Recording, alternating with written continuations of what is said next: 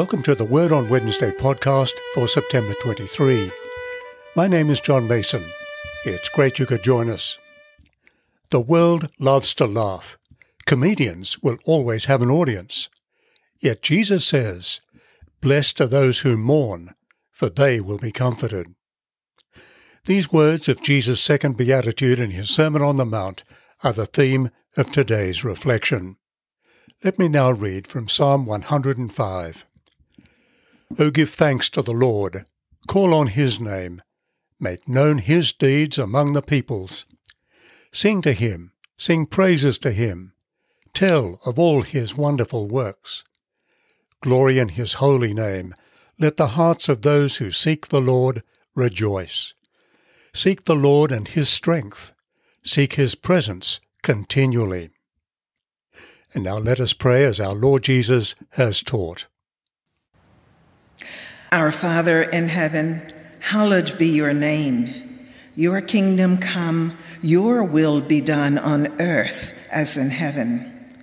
Give us today our daily bread.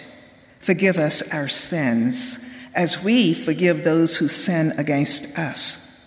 Lead us not into temptation, but deliver us from evil. For the kingdom, the power, and the glory are yours, now and forever. Amen.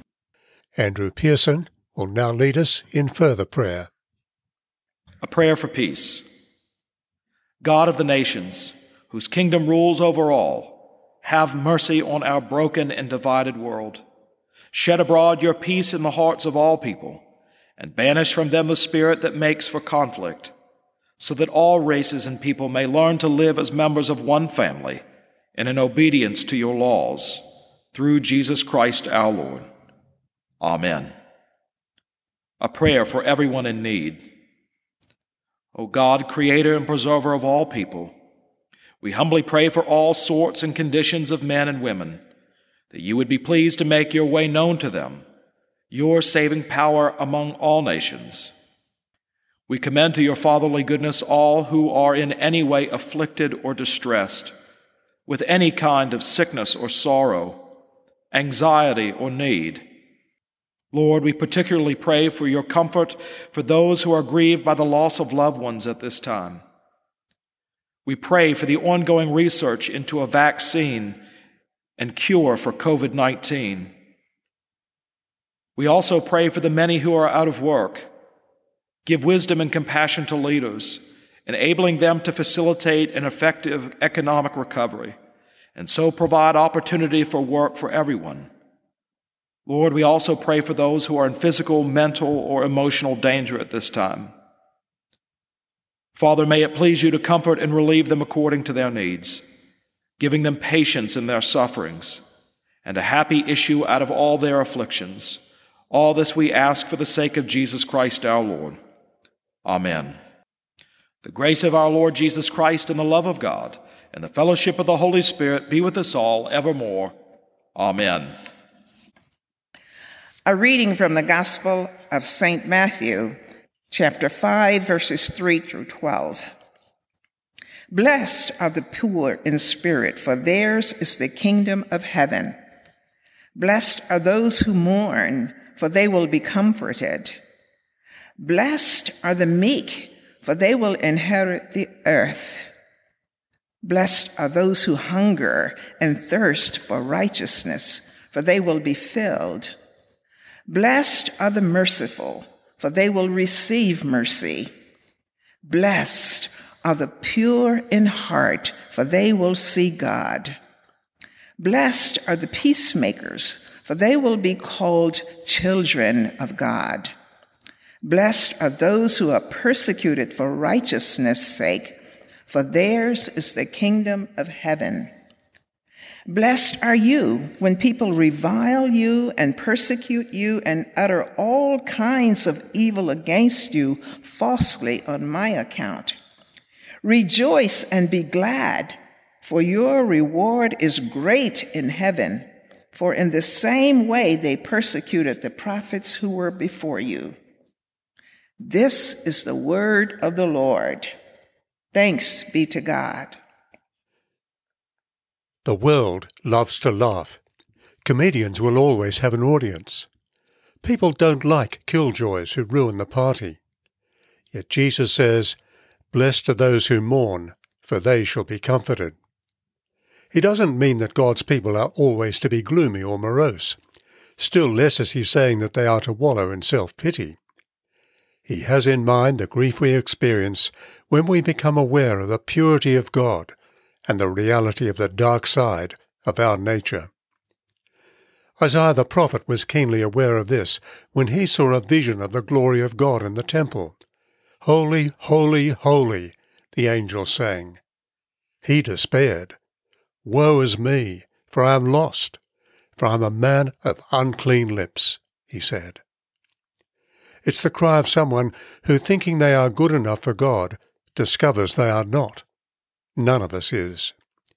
Malcolm Muggeridge, a former editor of the British Punch magazine, wrote, "The depravity of men and women is at once the most unpopular of all dogmas, but the most empirically verifiable." Paul the Apostle writes, "Who will rescue me from this body of death?" The cri de coeur of one of the criminals crucified with Jesus echoes the grief Jesus is talking about in his beatitude. "Don't you fear God?" the dying criminal said to his colleague. "We are punished justly, for we are getting what our deeds deserve." Turning to Jesus, he said, "Jesus, remember me when you come into your kingdom." This man was no saint, yet something about Jesus stirred hope within him. Perhaps it was the contrast between Jesus' prayer of forgiveness for his tormentors and the anger of his friend. This man knew Jesus was innocent. "This man's done nothing wrong," he said. "Today you'll be with me in paradise," Jesus promised. There's another aspect of grief for the world's sin.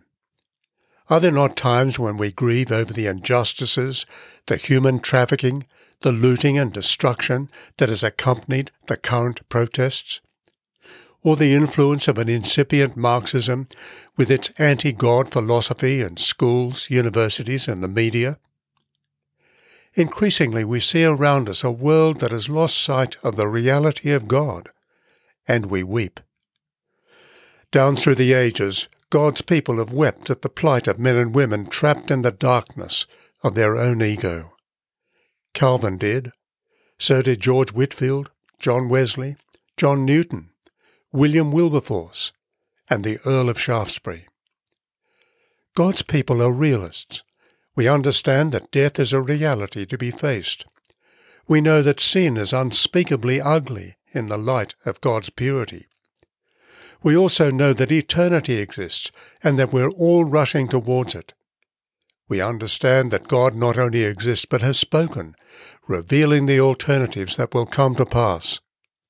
Life or death, pardon or condemnation, heaven or hell. "My followers," Jesus says, "mourn because of the sins and blasphemies of the nation.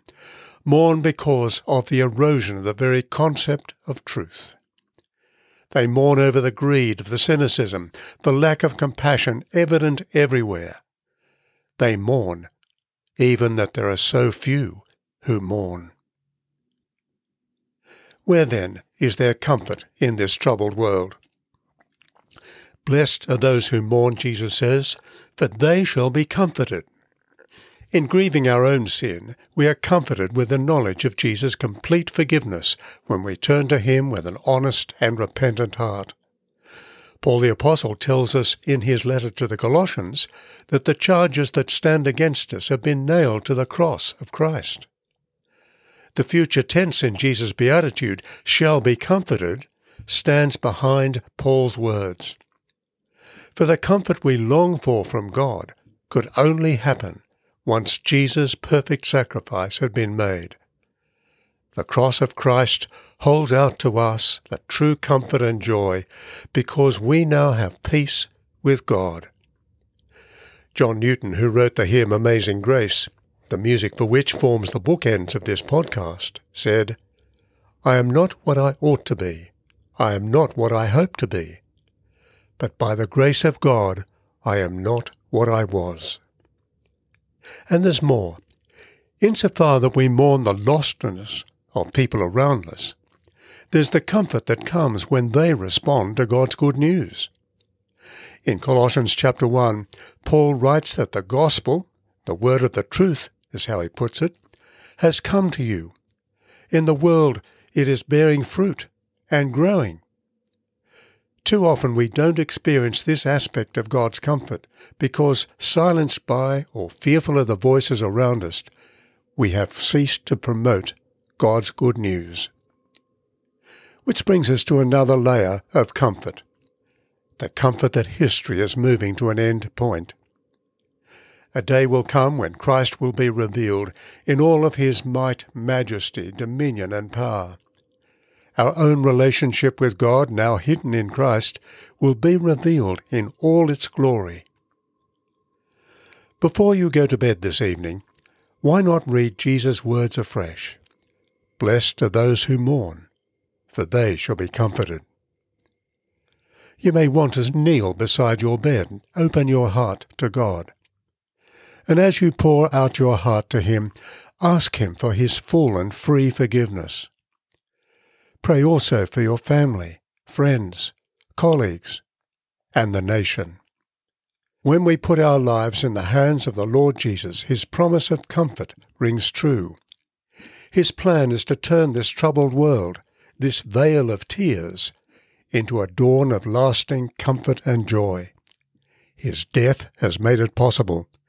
His resurrection assures us of it. Almighty and everlasting God, you hate nothing that you have made, and you forgive the sins of all who are penitent. Create and make in us new and contrite hearts, so that we, lamenting our sins and acknowledging our wretchedness, may obtain from you, the God of all mercy, perfect remission and forgiveness, through Jesus Christ our Lord. Amen. And now may the peace of God, which passes all understanding, keep your hearts and minds in the knowledge and love of God, and of his Son, Jesus Christ our Lord. And the blessing of God Almighty, the Father, the Son, and the Holy Spirit, be with you and remain with you always. Amen. People involved in today's podcast are John Mason, speaker and writer, Andrew Pearson, the Dean and Senior Minister of the Cathedral Church of the Advent, Birmingham, Alabama, Catherine Jacob, a member of the Cathedral Ministry team, and music is from the Cathedral under the direction of Dr. Frederick Teardo and Zachary Hicks. Prayers are drawn from an Australian Prayer Book 1978, and the Bible readings are from the New Revised Standard Version. Thank you for joining us today. Please let us know if you have a question or a comment about this podcast. We'd love to hear from you.